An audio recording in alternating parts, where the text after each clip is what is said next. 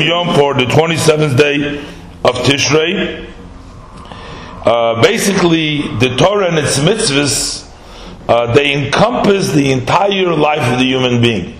From the moment that a person steps out of the womb of his mother until the time that he's time to part this world, the person is encompassed by Torah mitzvahs.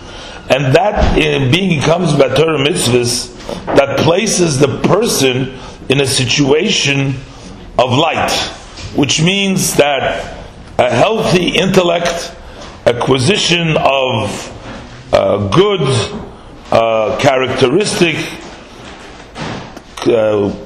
proper conduct, not only between a human being and God, but also between man and his friend.